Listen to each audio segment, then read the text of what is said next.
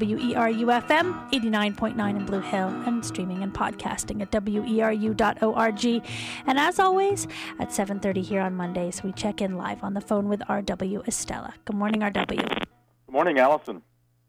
Only the briefest of breaks in the cloud cover this morning, just before dawn, offered a glimpse of the now waning gibbous, Hunter's full moon as it passed below the Pleiades star cluster in Taurus, high in the western sky.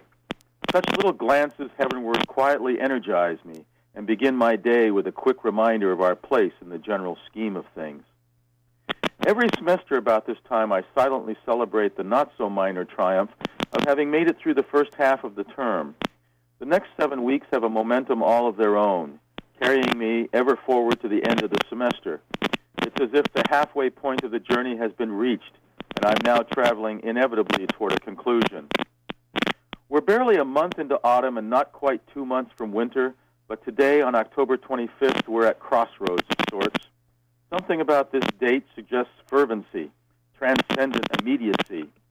On October 25th, 1415, in northern France near Calais, Henry V and his Welsh longbow archers defeated the more numerous and better armed French knights. 77 years later, in 1492, on this date, Christopher Columbus's vast-built ship, the Santa Maria, landed at what would become the Dominican Republic.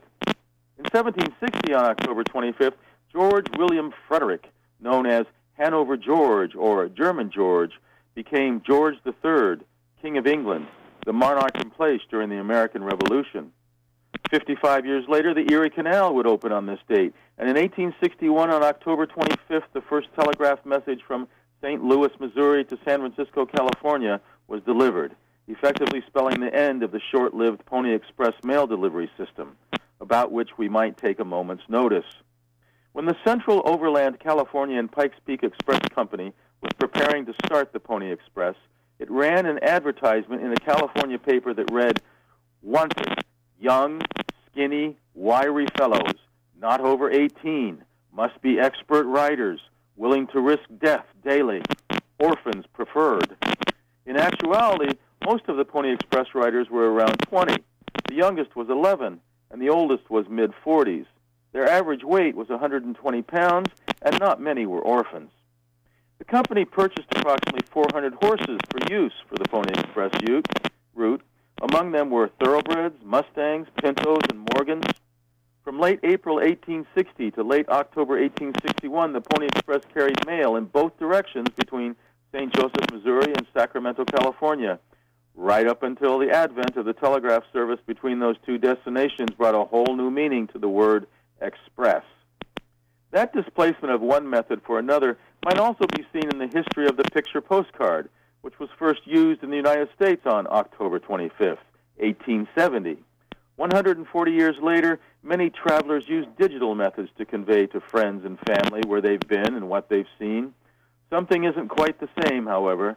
The feel and look of a nice postcard from a foreign clime, replete with an exotic stamp and postmark, conveys a sense of place that a digital photo in an email just quite can't accomplish. Translutio studi, the Renaissance theory that civilization moves in a westward course, seems to permeate historical events of October 25th.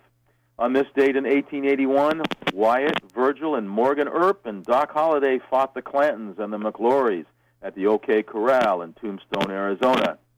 And speaking of horses and fighting, today is the birthday of painter Pablo Picasso, whose giant canvas Guernica features the screaming horse as a symbol of the terrible attack on the Basque town of Guernica by German Condor Squadron airplanes just prior to World War II. In 1904, Picasso and fellow painter Georges Braque had launched the Cubist movement, which became a sensation. Years later, of his life's work, Picasso would say, "Art is lies that tell truth."